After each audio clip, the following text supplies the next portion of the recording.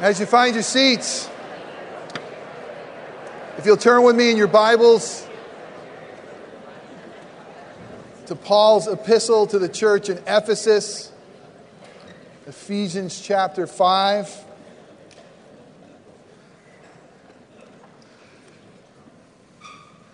You know, as we begin this morning, as your preacher, I want you to know that I know, sometimes painfully all too well, that what God has me marinating in, eventually you, my beloved congregation here at Orangewood, what God has me marinating in, eventually you're going to have to taste.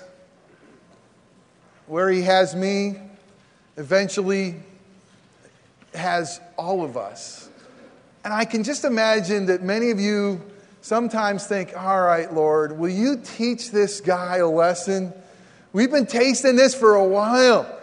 Can we move on? I imagine sometimes it's got to be painful for you that what God has your pastor marinating in that you have to taste. Sometimes it's painful for me. I got to tell you, I'm like, Lord, come on. These people are probably sick of seeing what you're doing in and through me. Can we move on? Can we all learn this lesson? Well, this Valentine's Day is going to be a little bit of different type of sermon, because I want to focus more on what God has been teaching me through these last 12 months of the ordeal of Katie's cancer, of what we have been marinating in. There's an English Puritan named John Bunyan. Maybe you've heard of one of his most famous works, The Pilgrim's Progress. But he once said to preachers this. He said, preach what you right smartly feel. Sounds English, doesn't he? Preach what you right smartly feel. This morning, I'm going to preach what I right smartly feel and beg God's mercy to add His blessing. Because where I've been marinating is what you're about ready to receive. And may God receive glory, and may we receive joy and encouragement. It's hard. I don't necessarily want to preach this one, but God has pressed upon me. It's time. You ready? All right, let's turn to Ephesians 5, verses 25 through 28. It's familiar on Valentine's to talk about love. Specifically, I'm going to talk to husbands, but really it's to all of us. If you're single in here, be of good cheer. We're going to talk about Jesus. This is for you. If you are divorced or widowed, be of good cheer. We're going to look to Jesus, okay? This is for you. This is God's word, every part of it. But for those of you who are husbands, this is really for you. So let's listen to God's holy and inerrant word. Husbands, love your wives as Christ loved the church and gave Himself up for her. Verse 25. That He might sanctify her, having cleansed her by the washing of water with the word, so that He might present the church to Himself in splendor, without spot or wrinkle or any such thing, that she might be holy and without blemish. In the same way, husbands should love their wives as their own bodies. He who loves his wife loves himself. Let us pray. Father, this morning and every morning that I have the privilege of preaching,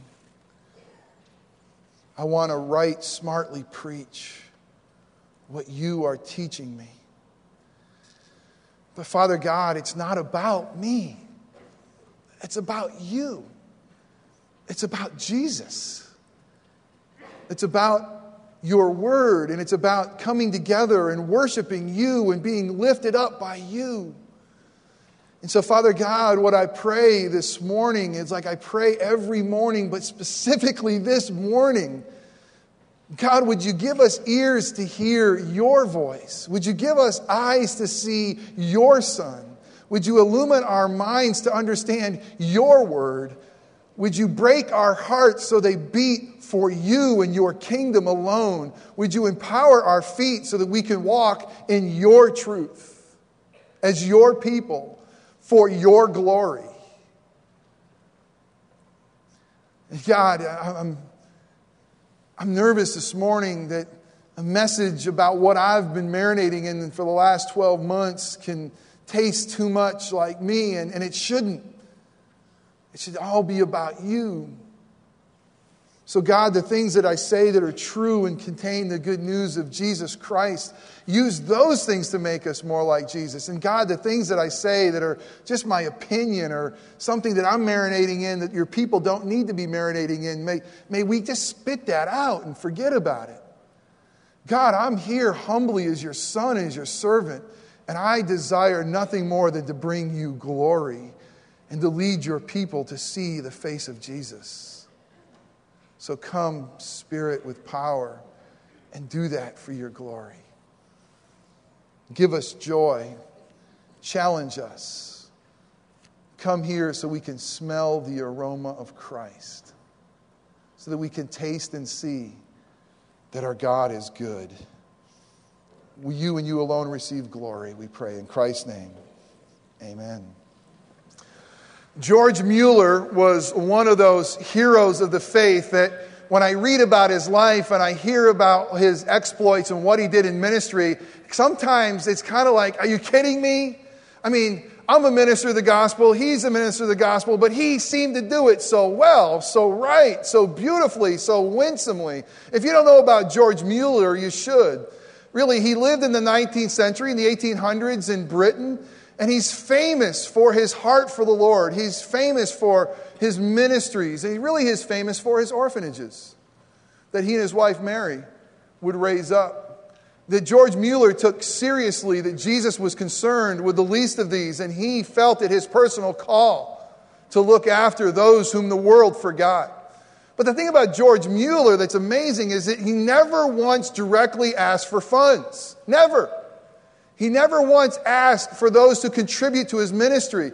He really had this amazing faith that he was going to simply pray that God would provide for all of his needs. And not just his needs, but the orphans that he was trying to feed. And there's amazing stories of no more food and telling the orphans to line up so that they can have dinner. It's dinner time and there was no dinner to give them. And they would just pray and a knock on a door. And a passerby saying, I just feel led. I must give you this food. You know, George Mueller never once drew a salary. Now, elders, that's not very biblical, all right? So that's just George Mueller. But that's pretty amazing. And his faith was rewarded. God always met his needs, the orphans' needs, his missions organizations. They never went without. Man, George Mueller. What a hero. Well, Mueller experienced a severe test of his faith on February 6, 1870, when his beloved wife of 39 years, married, died of rheumatic fever. She hadn't been well for about 3 years. And the last 6 days of her life apparently were agony. They were difficult. They were painful. They were horrible. And on February 11th, Mueller preached his wife's funeral message. And what he decided to use as his text for her funeral message was this, Psalm 119:68, which says this, You are good, Lord, you are good and do good. So Mueller, preaching his wife's funeral service, is using that text, had 3 points. Every good preacher is going to have 3 points. And you're going to ask today why I only have 2. But you'll realize in a while, we only have time for 2. The first point was this. He said, the Lord was good and did good in giving her to me.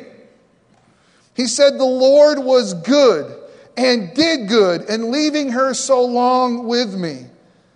And then he said, amazingly, his third point. The Lord was good and did good in taking her from me. He went on to say, help me be perfectly satisfied with your will. It hasn't been as easy for this pastor to say, as Mueller said, this superhero of the faith, that the Lord was good and did good by sending cancer into our family. But over the last 12 months, I've seen that that is true. I'm not saying I'm there fully. I'm not saying that every moment's been, oh, gee, this is wonderful, Jesus. Thank you so much. I see you so much clearer. I understand so much more. Yes, this is wonderful. I want you to know that most days through this last 12 months, I would say I would like to go back to where it was. I'd like to erase a lot of the pain. And our story's good, with a seemingly great ending. I've learned much about God. I've learned much about marriage in this ordeal. And I've learned much marinating right here about loving in the darkness. And that's what I want to talk about today. Loving in the darkness. The first point is this. You want to follow along with some notes in the bulletin. You'll see an outline there. Loving in the darkness. Loving every spot and wrinkle. Loving every spot and wrinkle. The greatest marital love, my goodness, I just spit all over you, my goodness. That was more than just a little bit, Trent. Man. Let me try this side over here.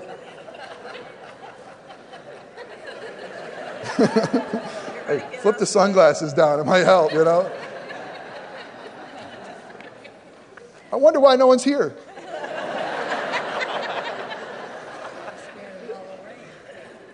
The greatest marital love I've ever experienced is having the privilege of loving Katie through this ordeal. It's the greatest marital love I've experienced, and I'll tell you why. Because I had the privilege of loving her and not have the ability to fix her. I couldn't fix it. I couldn't fix what was wrong. And I had the privilege of entering in and loving her right where she was. I mean, knowing what her fears were. And maybe after 23 years, knowing her faults. Knowing her fragility and her fallenness.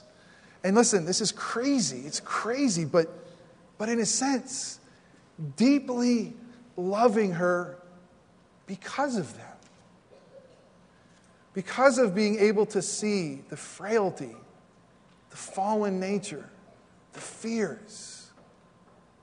And just right there, being able to enter in and having the privilege of knowing her so vividly and loving her so deeply. And I never experienced this before, but it felt more like Jesus' love than any love I've ever given. It really did. It felt like, for the first time, maybe I knew a little bit about what it meant to love my wife as Christ loved the church. And there was times in the midst of this where I really could feel God's presence in a sense where he wanted to say, that a boy, Jeff, finally, that a boy. You've learned to love the way I love you. You've learned to love the way I love the church. Have you seen the movie Avatar? Pretty long, but pretty amazing movie. Spend a little extra money, see it 3D. Stephen, I see that hand.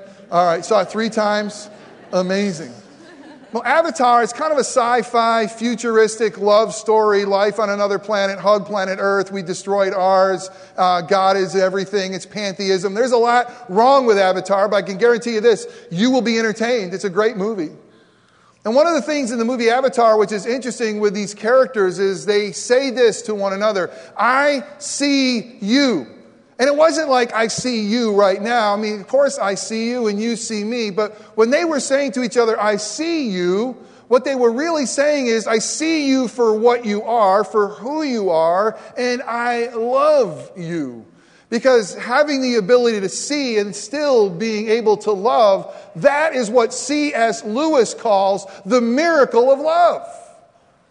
That's what Lewis says. It says is when we can see each other and see through all of our own enchantments and be real about the disenchantments of life and still love. That is the miracle of love.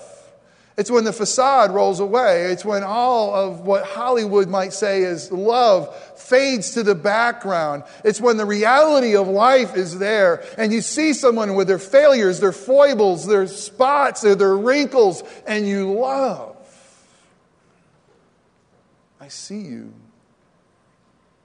and I love you. Lewis adds, to see in some measure this way is like God. His love and his knowledge are not distinct from one another, nor from him.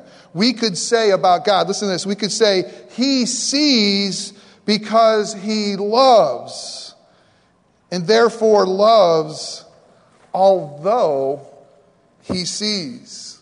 Lewis always has a way of puzzling me. I read him just because I read him, I feel like I'm smarter. I don't care if I get it or not. I'm reading Lewis. Feeling good about that. I'm going to quote him on Sunday. I think what he's saying is this. God sees us. He sees you right now. He sees you for what you are. He sees the reality and not what you're trying to pretend to be. Not what you hope to be. He sees you for who you are. He sees you for what you are. He sees you in the midst of all your spots and wrinkles. And you ready for this? And he loves you. Amen. I recently got a call from a really dear friend of mine. I mean, God just put him on my heart. It was one of those deals where I'm praying for him on a Sunday, and I just was overwhelmed with praying for him and his family. And he's a childhood friend of mine. We've been having touch base in a long time. I just had to call him the next day, and I call him, and I caught him in a moment. Hey, I just couldn't get over. I just had to pray for you. I just had to pray for your family. Man, almost got you again. And okay, he said, we just talked surfacey stuff, and everything seemed great. The next day he called me, and I've never heard him cry before. I've never heard him wail. I've never heard him ever show weakness. And he said, Jeff, my life is falling apart. I got a wife who can't get out of bed. She's so depressed. I got a son who can't go to high school because he's so depressed. I have a son who came home from college. He seems to be better, but I can't do it. It's falling apart. And I said to my buddy, man, here's what you need to do. You need to go and you need to crawl in that bed with your wife. And you need to wrap your arms around her. And you got to say, honey, I don't know how long it's going to be dark. And I don't know how long you're going to be like this, but I'm not going anywhere. And I love you. And I love you in the darkness. And until God calls you out of this darkness, I'm here for you. I'm not going to try to fix you. I'm not going to try to tell you what's wrong. I'm just going to come. I'm going to love you right where you are. I could just feel Jesus' pleasure when I gave him that advice. Why? Because that's Jesus' love for us. Do we get it?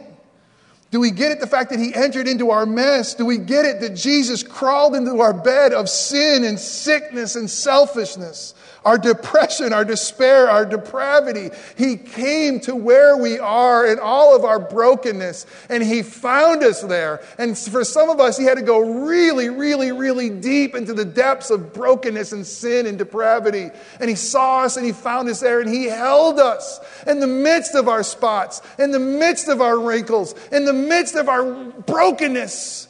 He came and he loved and he held. You ready for this?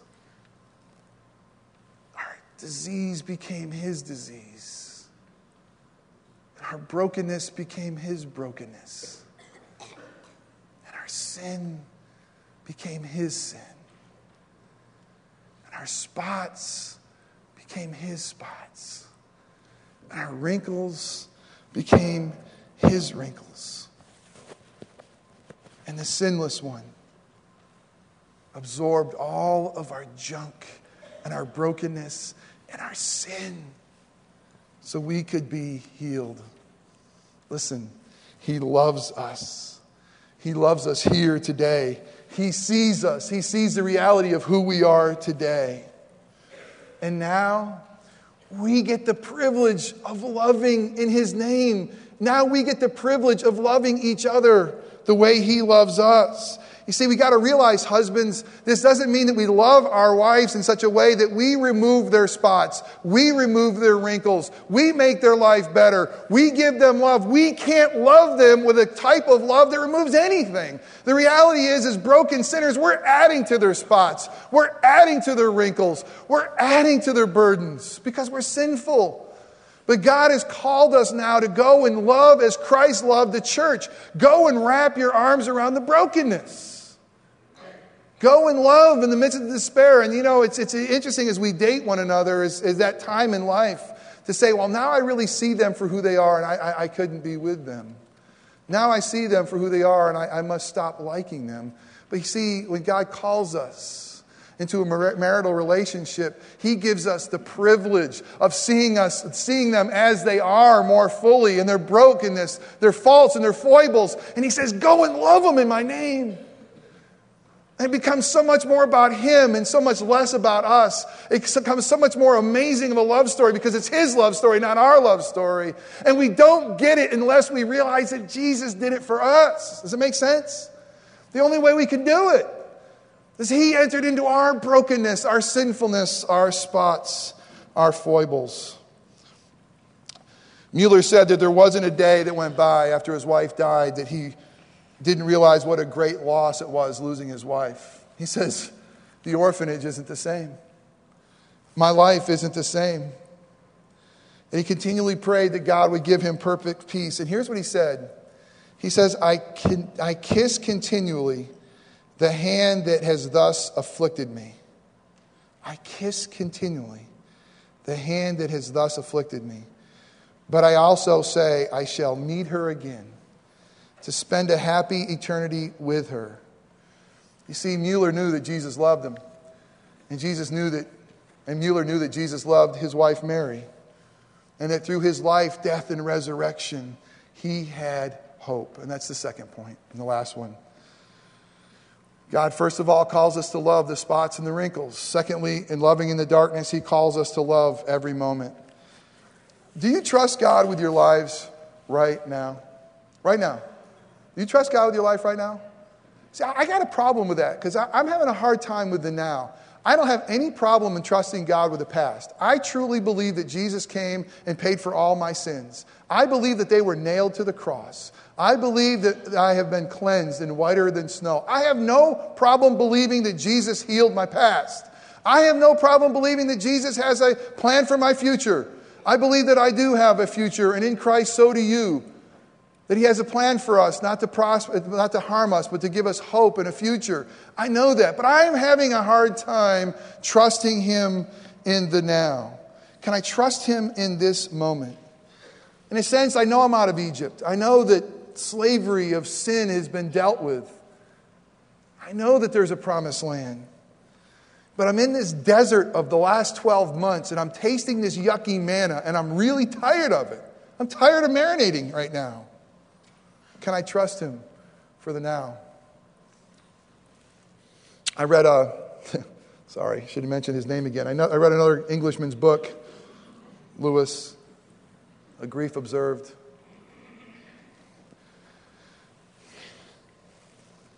And it made me realize something really profound. Someday I'm going to die. Someday Katie's going to die. You know it. I know it. It's like death and taxes. It's going to come to all of us, right? But you know what I did this last week? I cried. I cried over my wife's mortality. I went away, and we just went out, and I just had to slip away, and I just had to weep over the reality that someday, and it shouldn't be anytime soon, she's doing great. We should have years together.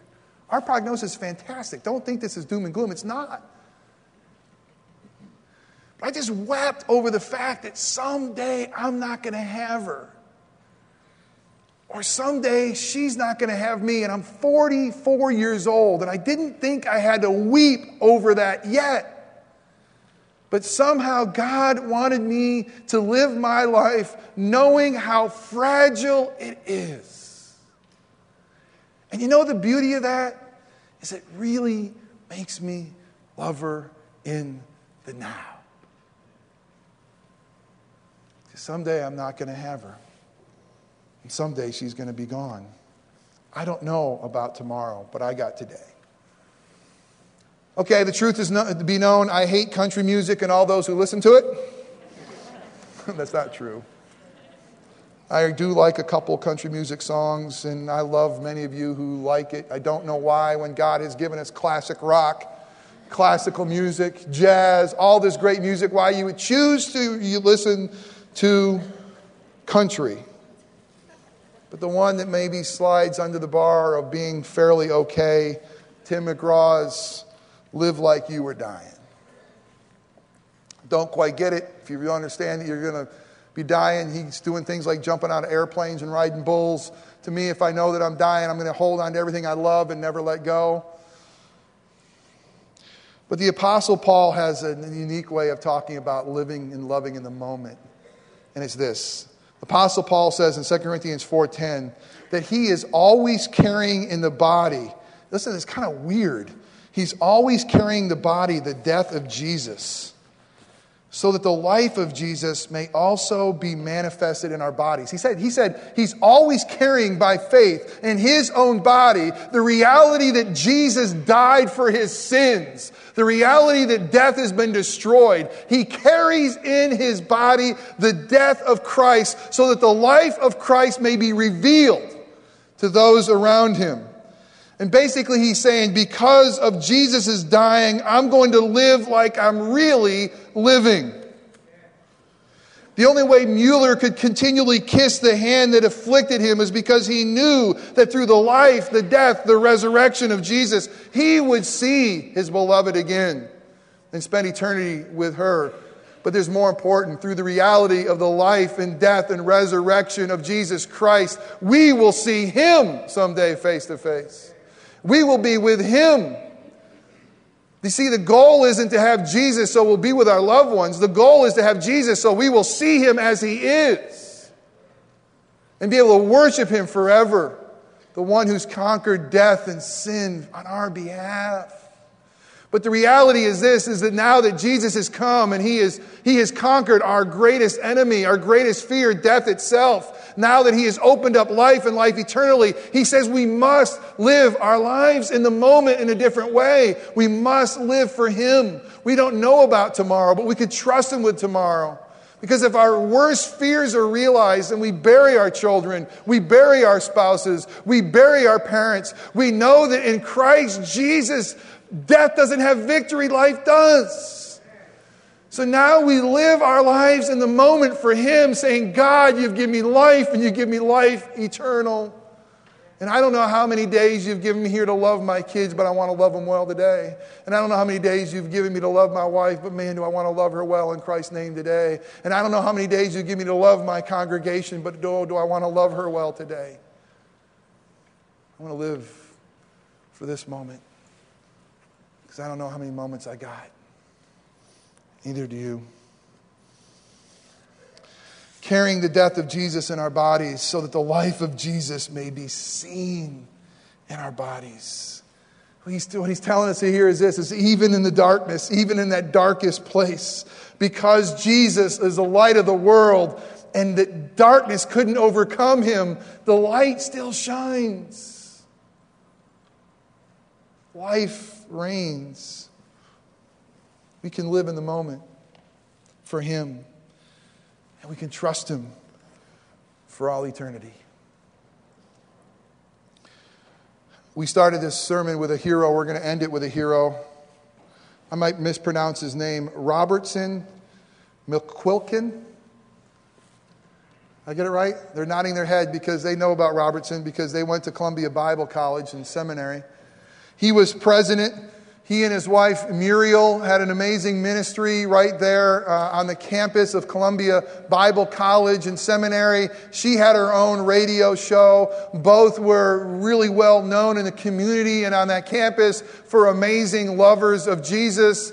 And then 42 years into his marriage, his wife Muriel is contracted or diagnosed with Alzheimer's disease. And very slowly she fades away to the point where it's either he has to step down and retire or has to have her institutionalized for care.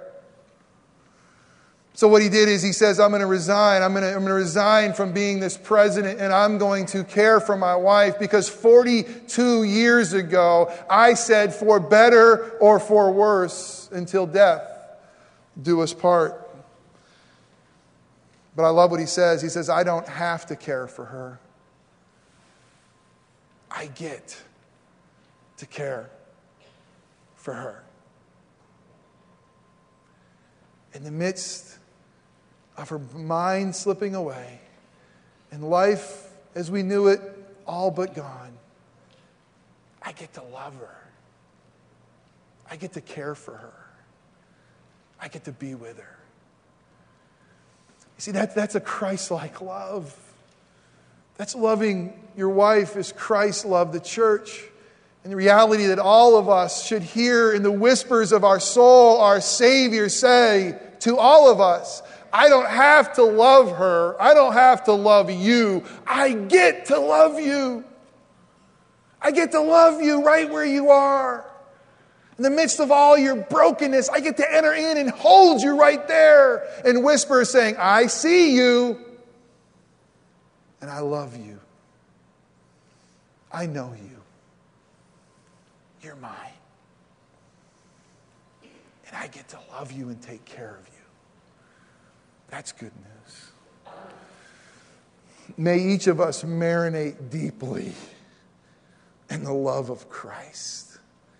The love of Christ that will love us in the midst of all of our spots and wrinkles in this darkness.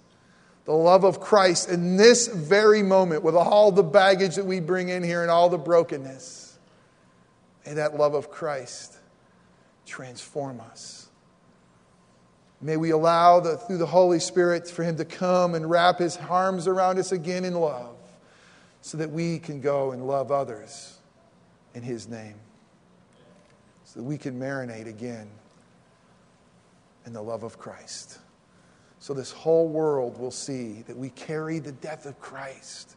But what is manifest in this church and in our lives is the aroma of Christ. That He lives, and because He lives, we live too. Let us pray. Father, I thank you that by your loving sovereign hand, you have led Katie and me into a dark valley, a dark night of our soul called cancer. And God, I thank you that by your grace, our prognosis is so good. But God, I sit here among friends who by your grace, the prognosis wasn't so good. And I confess I don't have the faith of Mueller and others who could kiss so readily and so frequently the hand that brought cancer and death, and divorce, and brokenness, or allowed them to pass through his hand. But God, I thank you for the lessons you've taught me, and I pray that you're teaching us, that you love us in the darkness. And Jesus is the light of the world. And that you have entered in, Jesus, into all of our brokenness and loved us right there. And that love has made us whole. And that love has made us holy and blameless. That blood has washed us from all of our sin. Without a spot or wrinkle, Father, you see Christ's church because of the love of Jesus. And now may we love you back and love others well. We pray in Christ's name. Amen.